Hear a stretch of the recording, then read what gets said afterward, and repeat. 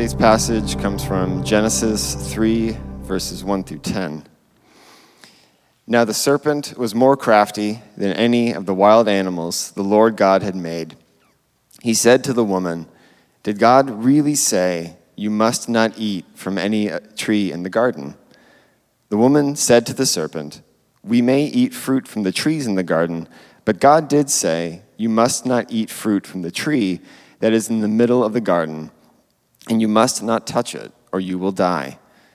"You will not surely die," the serpent said to the woman, "for God knows that when you eat of it, your eyes will be opened, and you will be like God, knowing good and evil." When the woman saw that the fruit of the tree was good for food and pleasing to the eye, and also desirable for gaining wisdom, she took some and ate it. She also gave some to her husband, who was with her, and he ate it. Then the eyes of both of them were opened, and they realized they were naked. So they sewed fig leaves together and made coverings for themselves. Then the man and his wife heard the sound of the Lord God as he was walking in the garden in the cool of the day, and they hid from the Lord God among the trees of the garden. But the Lord God called to the man, "Where are you?" He answered, "I heard you in the garden, and I was afraid because I was naked, so I hid." This is the word of the Lord. Thanks be to God. So I was having coffee just around the corner from the church, and I'm sitting there with this older man who I've admired and respected for quite some time, but this is the first time I've ever actually spoken to him face to face. And we're having this really pleasant conversation about God and church and all of those sorts of things. And then he said something that totally caught me off guard. He said, "Wow, it seems like God's up to some really exciting stuff around here." And then he just looked off in the distance and paused for a second. He said, "Then again, you religious types tend to be dishonest. I mean, I imagine if you were watching pornography last night, it wouldn't come up in this conversation." And then he went on to ask me this question that's really stayed with me. He said, "Tyler, what part of yourself are you afraid to look at in God's presence?" And when he asked me that question, a scene immediately flashed before my mind of a couple of weeks prior to this coffee when I was giving my 1- and 2-year-old sons a bath. They were 1 and 2 at this time, and there was just 2 of them at this time. So there's Simon, the 1-year-old, had been crying loudly enough for long enough that my brain had gone numb at this point. And finally, I figured out the formula that in the bathtub with his passy in his mouth, he was happy for a moment.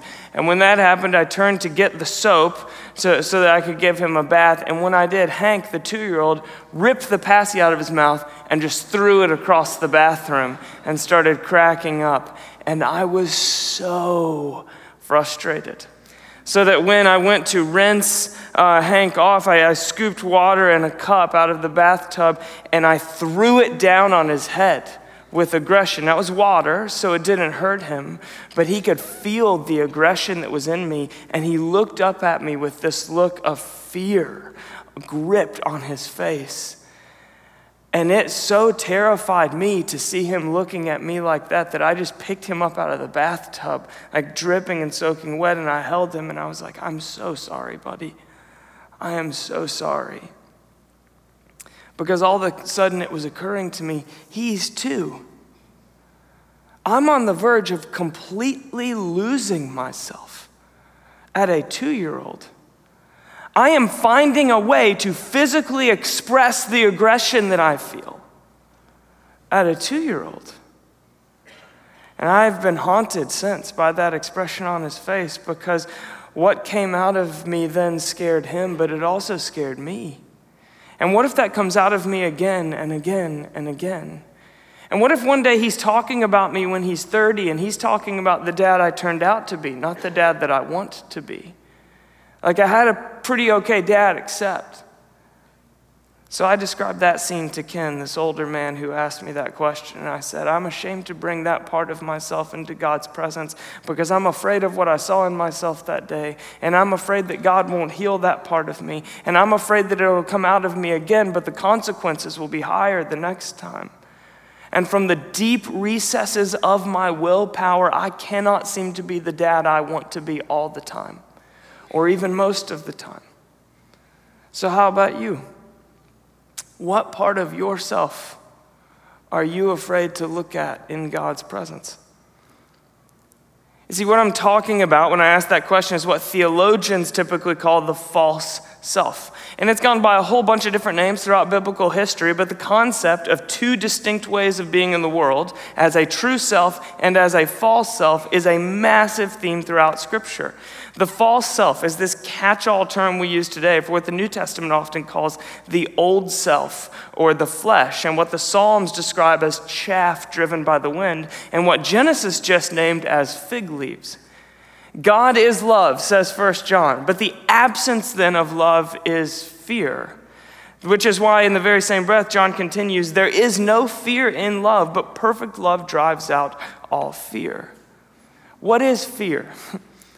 Fear is the compulsive desire to project the perfect image. It's the way that I convince myself internally of something I would never say out loud. Like, what you say about who I am is more defining than what God says about who I am. And so I pamper the most surface version of myself so that I can appear a certain way while the deepest parts of me go completely neglected. Like I spend all morning trying on different outfits and then just a moment or two in prayer. Or I talk with confidence about my next big step during the day, but then I lie awake in anxiety over my career trajectory at night. Or I tinker with every word in next week's quarterly report, but I barely put pen to paper in my journal. Fear is that definition of success that I carry with me, always chasing, always trying to live up to, even though that definition of success found me far more than I found it. In fact, I'm not even sure when I adopted it or if it's what I most truly want. Fear is the glimpse I catch of my own reflection in the elevator mirror at my office building. It's that time when I'm having a great day, I'm so free and alive, and then I see my reflection and suddenly I have regret over treating myself to ice cream last night. And now I'm making deals with myself about what I'll eat today and how I'll live this week in order to make up for it. It's those times when you look in the mirror and you bite the inside of your cheeks just to see what you might look like if you lost a few pounds.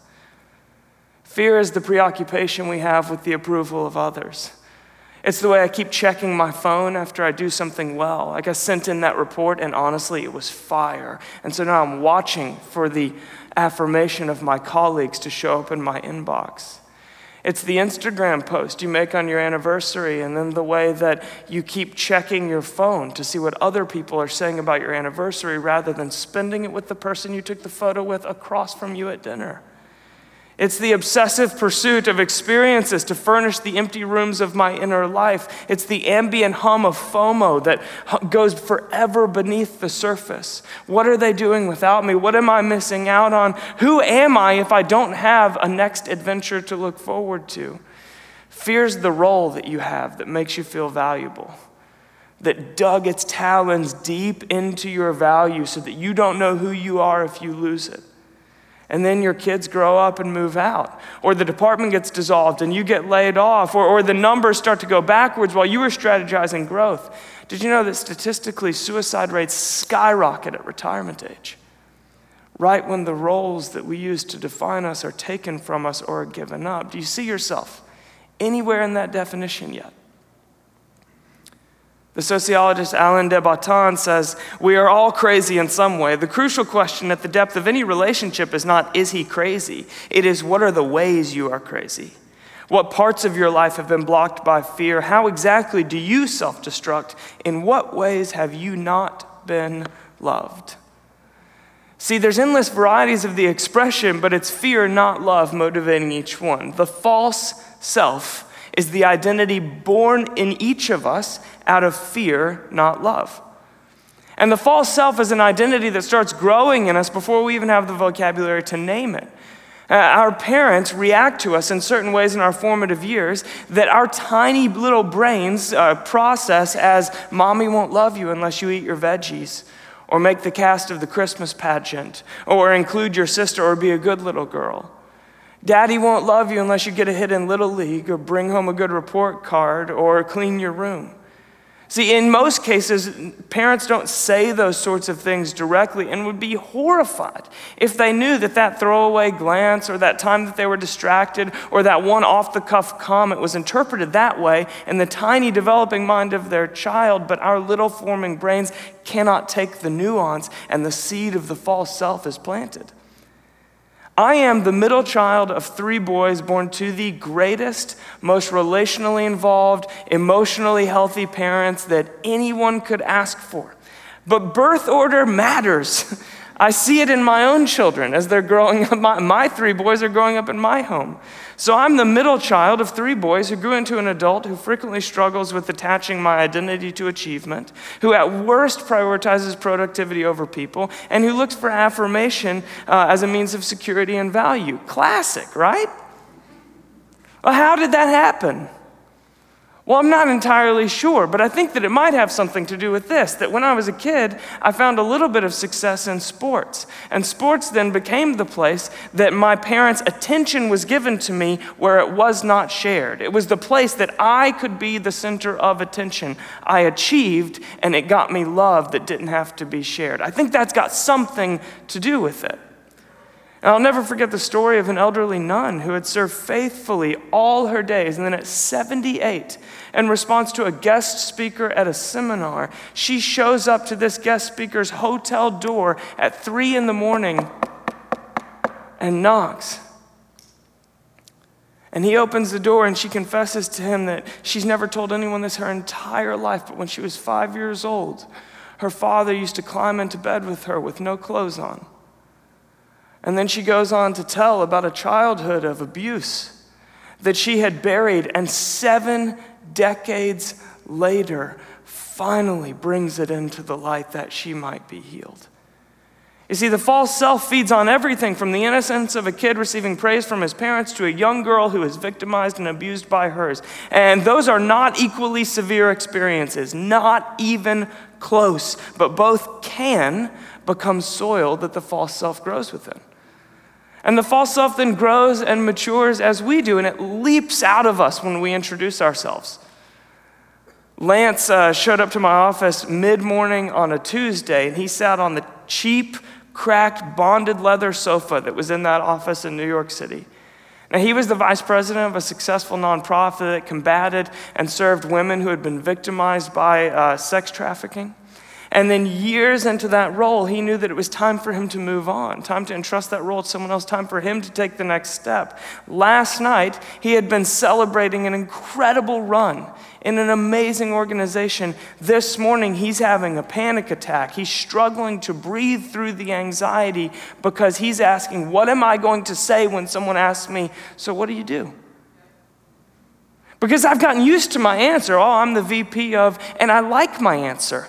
I like what it makes you think about me, and I like the follow-up questions that it provokes, and I like the identity that it cloaks me in that moment. I've so identified with this cause and this role that I know it's time to let it go, but I don't know who I am if I let it go. And a couple of weeks ago, I sat across from a friend from this community while he talked about that same question. Talked about the desire to avoid meeting new people, even cringing at coming to church because he's always asked, well, what do you do? And that's a question that for him produces a tidal wave of shame because he's currently unemployed. And somewhere along the way, he learned that his whole person, it gets attached to his vocation, his career, his doing or lack of doing. So what do you do?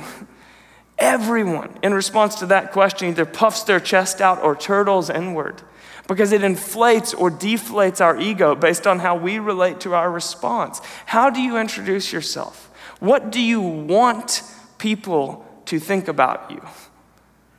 By what you have, or how you look, or who you're with, or who you know, or what you do? See, the false self can be many things, but it's always an identity that I acquire outside of myself. It is the accumulation of wealth or accomplishment or reputation or adventure or power or a smug certainty that I don't fit into any of those boxes. I am completely and entirely unique. The false self is forever chasing the next upgrade to my home or my technology or my wardrobe. The false self is after the next achievement to my resume or my portfolio or my athletic prowess. The false self is taking Instagram-worthy photos of my adventure, backpacking, or sunbathing, or city hopping. It is obsessing over my appearance because what, after all, is the abundant life of self-forgetfulness, godfulness, and other-centeredness compared with the expiring delight of looking like a model? See, the false self is the identity that we all carry that wasn't given to us at first, but was acquired somewhere along the way. God is love. That is good news with a dark shadow. The good news is that you are loved. You are loved right now without qualification or restriction. You're loved in a way that you cannot lose. The dark shadow is that you also find that love hard to believe and even harder to trust.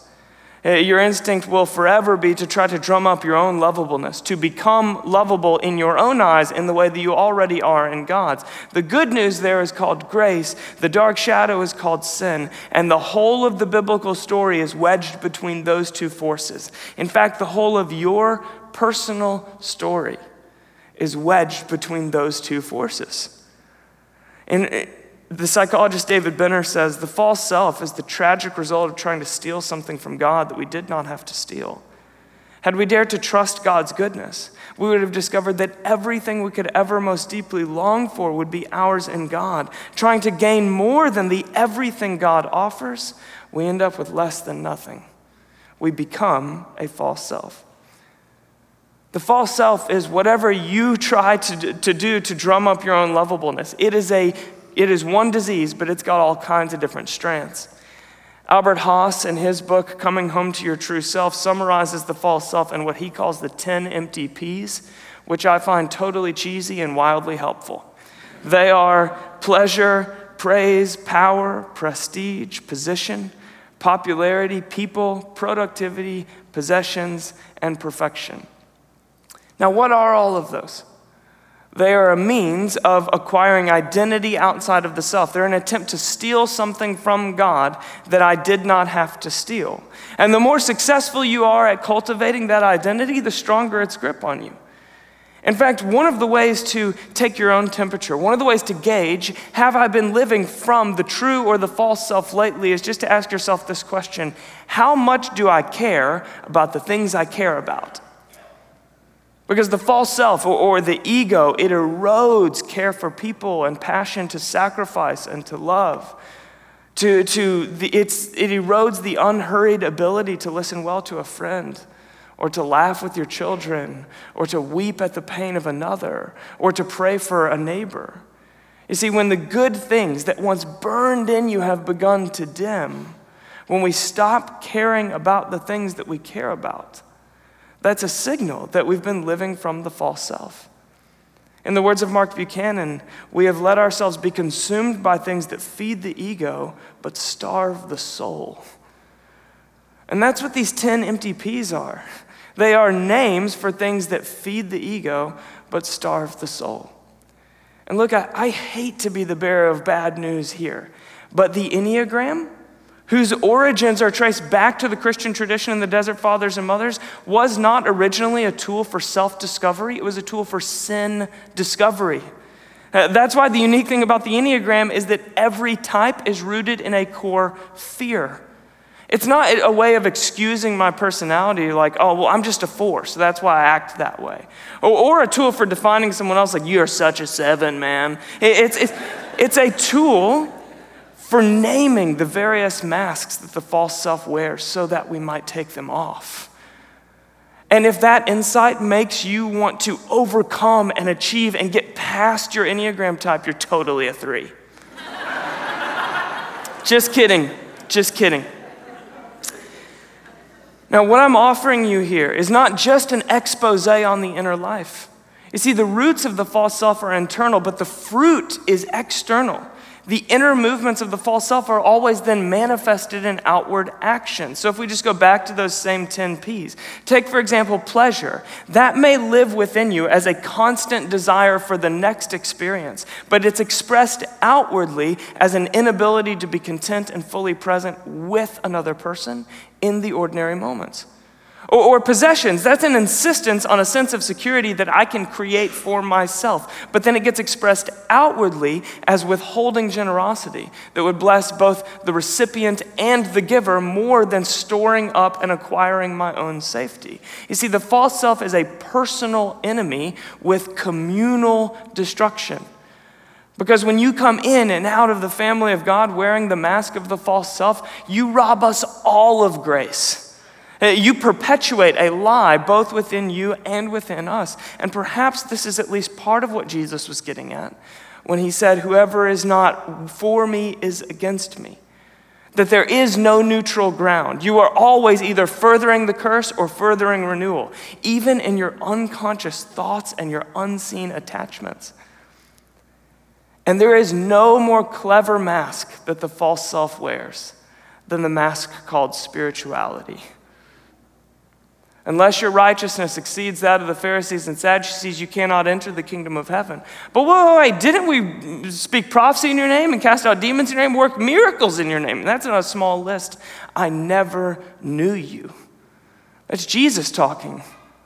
And Jesus seems to be saying that this one disguise, maybe the most detestable disguise the false self wears, is that of religiosity or moralism. Because when the false self is channeled into religion, it's a disease you can have for years with no symptoms, so that by the time you finally get the diagnosis, this thing has spread to the point of needing surgery. I once sat under the counsel of an older, wiser pastor, and I'll never forget him saying to me, I don't know the degree to which I serve the church out of selfless love and the degree to which I use the church to massage my own ego. All I know for sure is that both of those are in me. And I can remember him saying that verbatim because I know that that is in me too. I mean, even just take right now, for example, what we're all doing right now. I'm standing in front of you and I am preaching out of selfless love for you. I want to introduce you more to Jesus. I want you to come more alive in him. I want you to follow more radically after him because I think that's the way to the life that is truly life. And I'm standing in front of you preaching out of real self-interest in me. Because I want you to affirm me in your facial expressions in response to what I'm saying. I want you to perceive me as successful, but also winsome. So it seems like the success is coming naturally, not like I'm trying very hard, right? Any nerves that I might have felt as the teaching text was being read did not emerge out of compassion for you. They came out of self-interest in me. But that just gives you a lay of the land. Here's where it actually gets really interesting. I also possess the subconscious ability to know that self-interest is unflattering and selfless love is quite admirable. So I have this unconscious ability to project the selfless love and to hide the self-interest. So right there, even as I'm talking to you about Jesus, you've got love, selfishness, and deception all swirling around within me all at the same time. And acknowledging the presence of the unattractive too does not make them go away. It just names the ingredients of the inner cocktail that lives in me. In the last year, I've needed the Father's voice reminding me who I am more than any other year in my life because the false self feasts on year one in a public role. Because some of you are in the honeymoon stage and you think this guy is the best. Because I haven't disappointed you yet. But year two is coming. And for others of you, I'm the stepdad who started dating your mom, and then she sat down with you after a bunch of dates had already happened to tell you it had gotten serious. And now here I am at the family dinner table, and you've got your arms crossed. You're just like, whatever, man, I'm never calling you dad. And neither of those, the idealized version or the resisted version, is the true identity that I've been given by the Father. And so it's been exponentially important for me in these days to make sure that it's his voice that I'm drawing my identity from and not yours. So we're in this series right now that we've titled The True and the False Self. And up to this point, it has been filled with promise. We talked about this invitation to move from intellectual belief to yada, to experiential and relational knowledge. And then we talked about knowing God's true identity and then knowing the true self. But here is the turn in the series from love to fear. Because if we're going to know and experience all this love we've been talking about, then we are going to have to know and recognize the counter side to love, and that's fear. And that brings us to the false self, which is not so much a Christian doctrine as it is just an honest personal assessment. I mean, Buddhists, Hindus, Jews, Muslims, Christians, and secular humanists all agree on the diagnosis. Freud, Plato, Christopher Hitchens, Richard Dawkins, Gandhi, the Dalai Lama, and Jesus all find agreement here that there's something wrong both with the world out there and with me in here. The place that they all splinter in different directions is the false self. What is it and where does it come from? Johannes Hartl asked that question this way: what lurks in the hearts of men and how does God deal with it? And that is the big question for today. And I want to break it down for you like this: sin, fig leaves, and undressing in public. Okay? So first, there's something wrong with the world. Every culture, society, and philosophy and history is all agreed on that part. If what's wrong with the world, though, is outside of me, then I can fix it. If it's a disparity in education, then I can get the right information to the right people and we can all become enlightened and live happily ever after. Or if what's wrong with the world is an imbalance of power, then I can elect the right people and I can restructure broken systems and I can redistribute power equally and everything will be all right. Or if it's a lack of resources, I can work tirelessly to provide opportunity and necessities and prosperity across every square inch of the globe, and then we can live together in the new humanity. And I'm all for all of those things, but if what's wrong with the world is outside of me and inside of me, then that makes me just a terminally ill patient throwing on a stethoscope to play doctor. And if the problem is inside of me, then there's a deeper kind of healing that's needed than what I can provide to the world around me. Sin is the biblical word for a problem that is both outside and inside. And I want to define sin for you in both a word and a picture. So first, in a word, sin, the definition that I give it is an attempt to meet my deep needs by my own resources. So understood biblically, sin is not to step outside the invisible moral lines that God drew on top of the world. It's to try to be my own God. And that means sin begins with desire, good desire. It is to try to provide something good for myself, like intimacy or satisfaction or safety, by means that I can control, and that never works. Sin is a good desire paired with the wrong method that always results in pain. So for example, I want to feel safe. That's a good desire. But then instead of going to God and search for that safety through His affirmation, I turn to resources that I can control. I build my own safety up through the affirmation of other people, and that results in me being one person at work, and another person with my faith community, and another person with my family at home, and another person with my friendships. I become a chameleon who adapts, who's lost myself by reshaping who I am to every environment so that your affirmation makes me feel safe. And over time, I become a slave to that pattern in the language of Jesus. And that is sin. It's an attempt to meet my deep needs by my own resources. It's a good desire paired with the wrong method that always results in pain. Let me give you a picture. The main word that the New Testament uses for sin is the Greek hamartia. Can you say that? Now, that literally means to miss the mark. So it's a word picture. So when you hear the word sin, you should picture an arrow and a target, and someone drawing back an arrow, aiming it directly at a bullseye, but then when they let it go, the arrow veers off so far that it misses the target altogether. And the problem is the arrow, not the archer. It's that there's a bend in the arrow, so that if you try to get to that destination by this method, it's not going to land you where you've aimed yourself. The problem isn't that you've aimed in the wrong place. The problem is that you've chosen the wrong arrow to take you there. And that's sin.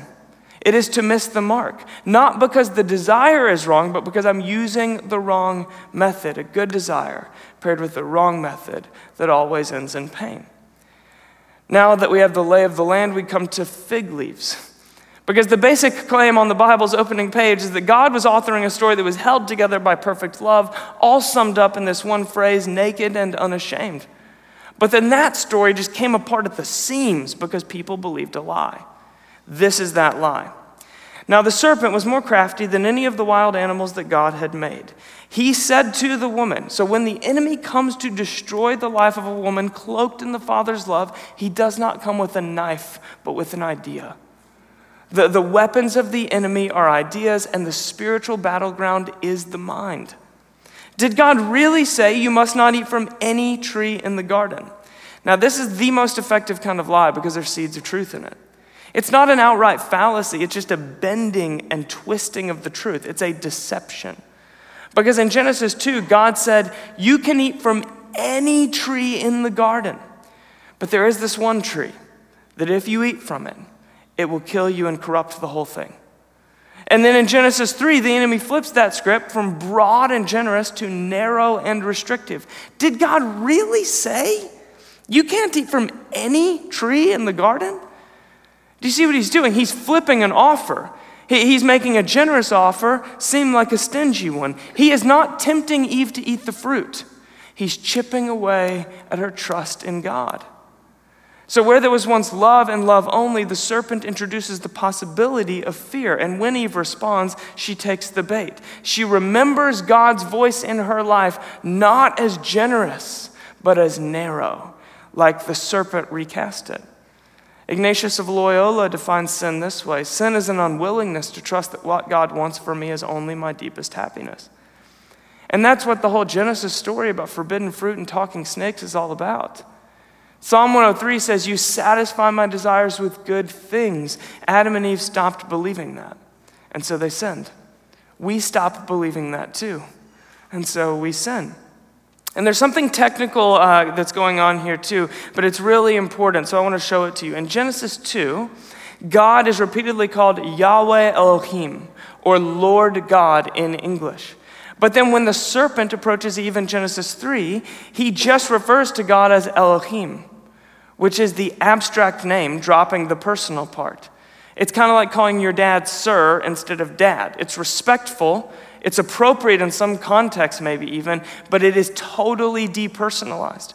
So the serpent is stripping away the intimacy between Eve and God. He's taking a daughter of the Father cloaked in his love, and he's subtly demoting God to a helpful mentor. Someone that you know wants the best for you, who you trust generally, but who you're also kind of cherry picking on exactly how much they can relate to you and what pieces of their advice you're taking and not. The serpent does not attack her with doubt or doesn't try to get her to deny the Father's reality altogether. The serpent subtly demotes the Father's role in her life. It reminds me of that one bit in Screwtape Letters, which is C.S. Lewis's allegory about the devil trying to train some new demons in the art of deception when he says, it does not matter how small the sins are, provided that their cumulative effect is to edge the man away from the light and out into the nothing. You see, the temptation of the evil one rarely feels like an outright attack. It feels like a chipping away at my trust in God, edging you and I away from the light by whatever means seems to be effective. You will not certainly die, the serpent said to the woman, for God knows that when you eat from it, your eyes will be open and you will be like God, knowing good from evil. So after warping Eve's view of God, creating some distance between her and the Father of love, the serpent then buries the lie. You can be like God. You can meet your deep needs by your own resources. And the most fascinating part, at least to me, about the original lie is this. At no point does the enemy ever tell Adam and Eve to eat the fruit. There's not a single moment when he's like, look at that apple though, you should try that thing. It probably wasn't an apple, it was probably a fig, but whatever. Look at the apple, you know? Maybe it was a watermelon. That's the most comical possibility to me. There's no temptation toward behavior. He sows a lie, and the fruit of believing that lie is the action. The enemy is not the tempter of immoral behavior. The enemy is the father of lies. And all behaviors that hurt us are just the products of lies that we believe. The spiritual battlefield, friends, is the mind. This is why the Holy Spirit is called the advocate. And we know that the voice of the Spirit is to forever remind you of your true identity. Beloved, beloved, beloved. Because good fruit in your life emerges from that felt belief deep within you. And it's why the enemy is called the accuser and subtly twists unconditional love into conditional performance, generous freedom into narrow restriction, father into mentor. Now here's the heartbreaking ending. Then the eyes of both of them were opened, and they realized they were naked, so they sewed fig leaves together and made coverings for themselves. They realized they were naked. They became self-conscious. For the first time, human beings felt the need to cover up, to hide certain parts of themselves while showing other parts of themselves, to put on a best self, a public self. Fig leaves, that was the world's first ever attempt to control perception, and since that day, we've never stopped feeling the need to do the same. So what Genesis calls fig leaves, we today call shame. Listen to a lie, believe a lie, act on that lie. Lies tell us who we are, but conveniently omit God from the equation, just like the serpent in Genesis did. Lies tell us how the world works without telling us about the one who made it. Lies tell us what our bodies are for without telling us that they're temples of the Holy Spirit. They tell us, or they lead us on a million well-meaning searches for love without ever pointing us to the God who is love. And the result is always shame. Now, shame is a different thing than guilt. Guilt is I've done something wrong. Shame is something is wrong with me. Guilt is about behavior. Shame is about identity. The father of lies now has what he wants. He has ripped them away from the Father's love. Motivated by fear, Adam and Eve then become false selves. They go searching for an identity outside of themselves. And in all of creation, this is an exclusively human problem. We are the only created beings who struggle with identity. A spring rose blooming in Portland does not struggle with comparison to all the other roses. Right? It does not have a childhood history and wounds that it carries from its developing years that it's still trying to emerge from and live out of. It simply worships and glorifies God by being what God created it to be.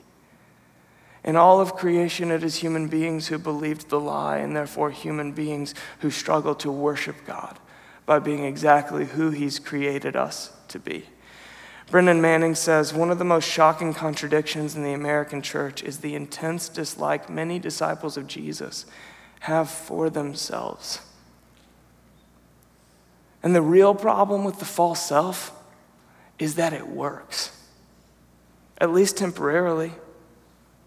Adam and Eve knew this painful cycle all too well. They cover up with something to cover up their shame. It could be anything they could get their hands on. For them, it was fig leaves. For us, it's another fix, or a compliment from the right person, or a series of good deeds that make me feel like God likes me again, or a future plan that makes today bearable. It's anything I can get my hands on to make the shame go away, and it usually works. It helps us forget that we're naked, for a moment at least. Just like I'm guessing the fig leaves worked. But what happens the second you cut a fig leaf off a tree?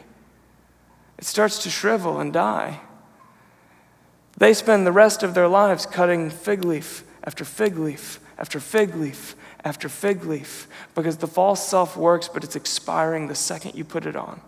And whatever you reach for to cover up your shame, you're going to have to reach for it again and again and again and again. James Masterson says the false self plays its deceptive role, ostensibly protecting us, but doing so in a way that is programmed to keep us fearful. See, by hiding and dressing up, Adam and Eve were not protecting themselves from pain. They were defending themselves against the love of God.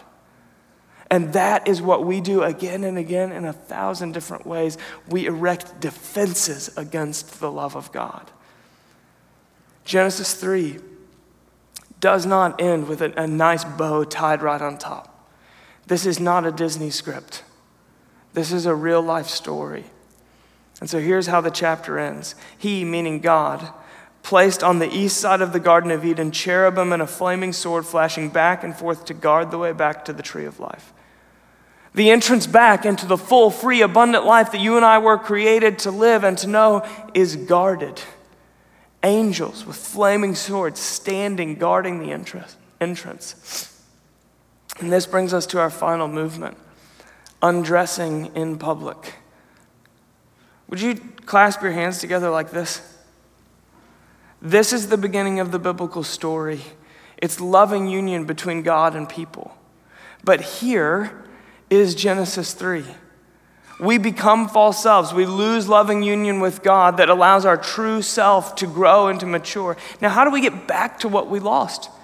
How does a person who has suddenly become aware that the fig leaves aren't working, that the false self is nothing more than a miserable spiral, get back to that loving union?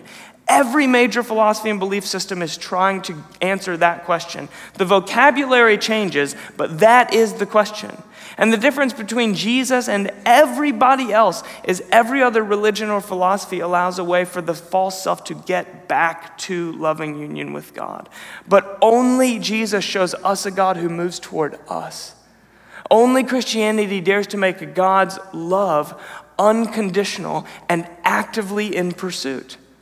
God's response to sin is not to dilute holiness. So they leave the garden, walking east, clothed in shame, and the entrance back in is guarded. God does not just invite them back in and pretend it doesn't matter, but God goes with them. See, the biblical story is not one of a compromising God. It is one of a pursuing God. It's not one who dilutes the life he made. It's one who is so committed to the life he made that he comes after us everywhere that we lose ourselves.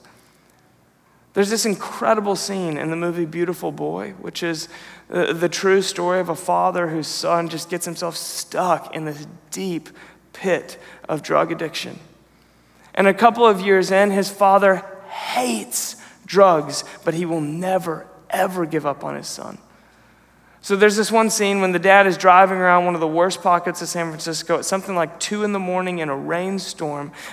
He's weeping hysterically as the rain's coming down because his son is lost again. He's out on another bender. He's missing and no one knows where he is. It's another relapse, another night out doing who knows what with who knows who. And the false self wins then when we lose ourselves, when we forget who we were made to be. So here's this dad, raw and grieving, but also determined with this righteous kind of anger that he is not closing his eyes or resting until he's found his son. His boy may have walked out again, but he will never tire of going after him. That's the scene.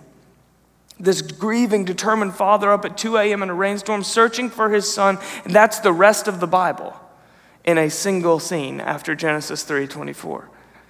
Because the biblical the biblical solution to the tragedy of the false self is not to find our way back. It's to undress ourselves. It's to take off our fig leaves. It's that you would strip yourself of every false pretension and false protection in God's presence, because that's the only way you can really fully be loved. It's that you would drop all of your defenses against his love. Because his love is the only thing powerful enough to drive out fear. And that's what the life of Jesus was all about. It's about the fixed, loving gaze of God that casts out fear. The story that begins with human beings naked and unashamed before God, clothed in the sheltering gaze of his love, ends with human beings the same way, clothed in the sheltering gaze of his love, perfectly loved without a trace of fear. And in the middle, you have Jesus, the embodiment of God's pursuing love. Right near the beginning of the drama, all the way back in Exodus, there's this moment where we get a glimpse of human desire at its purest. When Moses says to God, "I want to see your glory." And God responds, "You cannot see my face, for no one can see me and live." In context, it's something like this. You don't know what you're asking, Mo. No one can look at my glory without dropping dead on the spot. Take that moment with you, jump ahead to the arrival of Jesus. We have seen his glory, the glory of the one and only Son who came from the Father, full of grace and truth. Oh, the glory Moses told you would kill you? I've seen it. And you have too. That's how John opens his gospel. That face, the one with tired bags under his eyes and a crooked nose and beads of sweat dripping off his forehead, the face of Jesus. That's the face Moses longed to see but was denied. And Thomas Kelly, in his little book, A Testament of Devotion, has this fascinating insight where he says, in the Old Testament, no one can stand before God and live. And after resurrection, still no one can stand before God and live, only now it's the false self that dies. That every false pretension, every other way that we've dressed ourselves up and clothed ourselves, every acquired identity we've gotten along the way, in the presence of God falls to its knees dead. Perfect love drives out fear. So take off your fig leaves. Bring yourself before God, not your presentable self or your productive self or your prestigious self, your naked and unashamed self, just as you are. Because that's the self that he really and truly loves. You see, we take the terrifying risk of dropping our self-acquired identities that we might be clothed in his love, and that is not a one-time deal. It is the ongoing way of spiritual maturity. Again and again and again, we drop our fig leaves. We never tire of reaching and putting them on, and so again and again and again, we undress ourselves in his presence. Thomas Keating says, the spiritual journey is not a career or a success story. It is a series of humiliations of the false self that become more and more profound. These made room inside us for the Holy Spirit to come in and heal. Undress yourself in the presence of God. Take off your old self and discover that you are loved. Loved right in the place of your shame and your wounds and your insecurities. Loved in the place of your secrets and everything then that you hide from others. All the things that you bury while projecting other things. When you realize that God loves you in those very places, the false self falls to its knees in the presence of the loving God. So how do we know life beyond shame? We've got to take the terrifying risk of dropping our false selves that we might be loved. Naked and unashamed. That's how we were created, and it's how we are recreated. See, here's the very end of the story. Revelation 22, the last chapter in the whole of the Bible.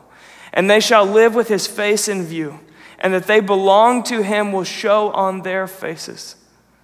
See, the whole story, for those who will accept his pursuing love, live forever in the gaze of love and love only, a recovery of everything that was lost. Perfect love casts out fear, so will you drop your disguise so that you can be loved? Here's all I'm trying to tell you today.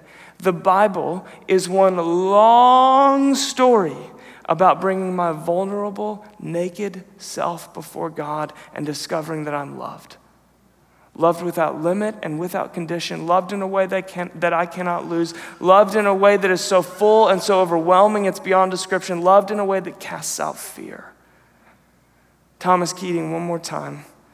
If we have not experienced ourselves as unconditional love, we have more work to do, because that is who we really are. See, the problem that plunged into the human soul when Adam and Eve hid and reached for fig leaves, it's remedied only by us coming out of hiding and undressing in public. In the words of David Benner, transformation demands that we meet God in the vulnerability of our sin and shame rather than retreating to try to get on with our own self-improvement projects. But it also requires that we stay long enough in his loving presence to allow our shame to begin to melt away.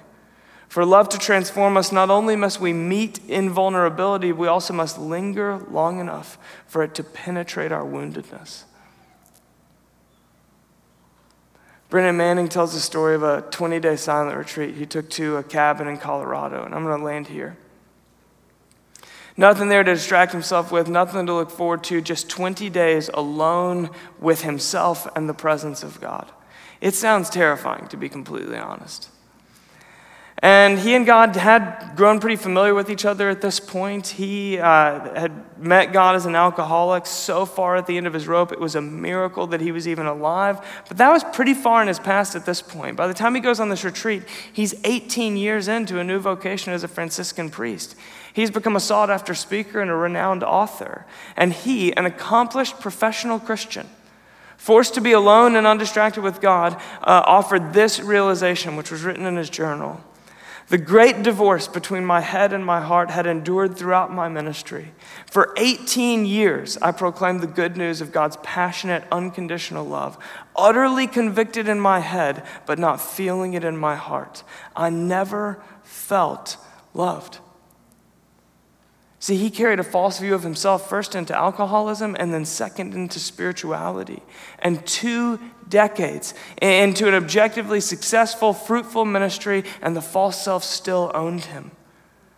And now, alone on a mountain with no one to become and no one to impress, God was inviting him to shed the false self that he might be loved.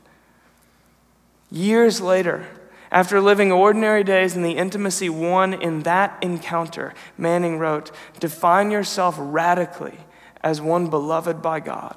This is the true self. Every other identity is an illusion." Spirituality is so often talked about or depicted as a journey, but Jesus gives us a different image than that, a relationship. And relationship grows by shared experience. Relationship often begins with a covenant like wedding vows, but of course the experience of those promises is then fostered in all of the ordinary moments beyond the day when you say the vows. It is the experience of failing and needing to be forgiven. It's the experience of offering the same forgiveness. It's shared time together and laughter. It's knowing one another more deeply, discovering things about one another that we didn't know the day we said the vows and still choosing them in the place of each other's imperfection. That's where intimacy is cultivated, when the vows get lived. And as we accumulate experience after experience after experience of the love of God, the very places of our failure and imperfection, our seemingly unbreakable patterns, intimacy begins to restore them. See, the journey back to our true self, it's not a journey at all. There is no map and there is no destination. It's a relationship. And that means it is intimacy, not progress, that takes us there. It means that every time we reach for fig leaves, it's just another opportunity to drop those fig leaves and experience his love that deepens the intimacy of who we truly are. Every single time we fail, it's just another opportunity to become more the true self that he's made us to be. If we have not experienced ourselves as unconditional love, we've got more work to do, because that is who we really are.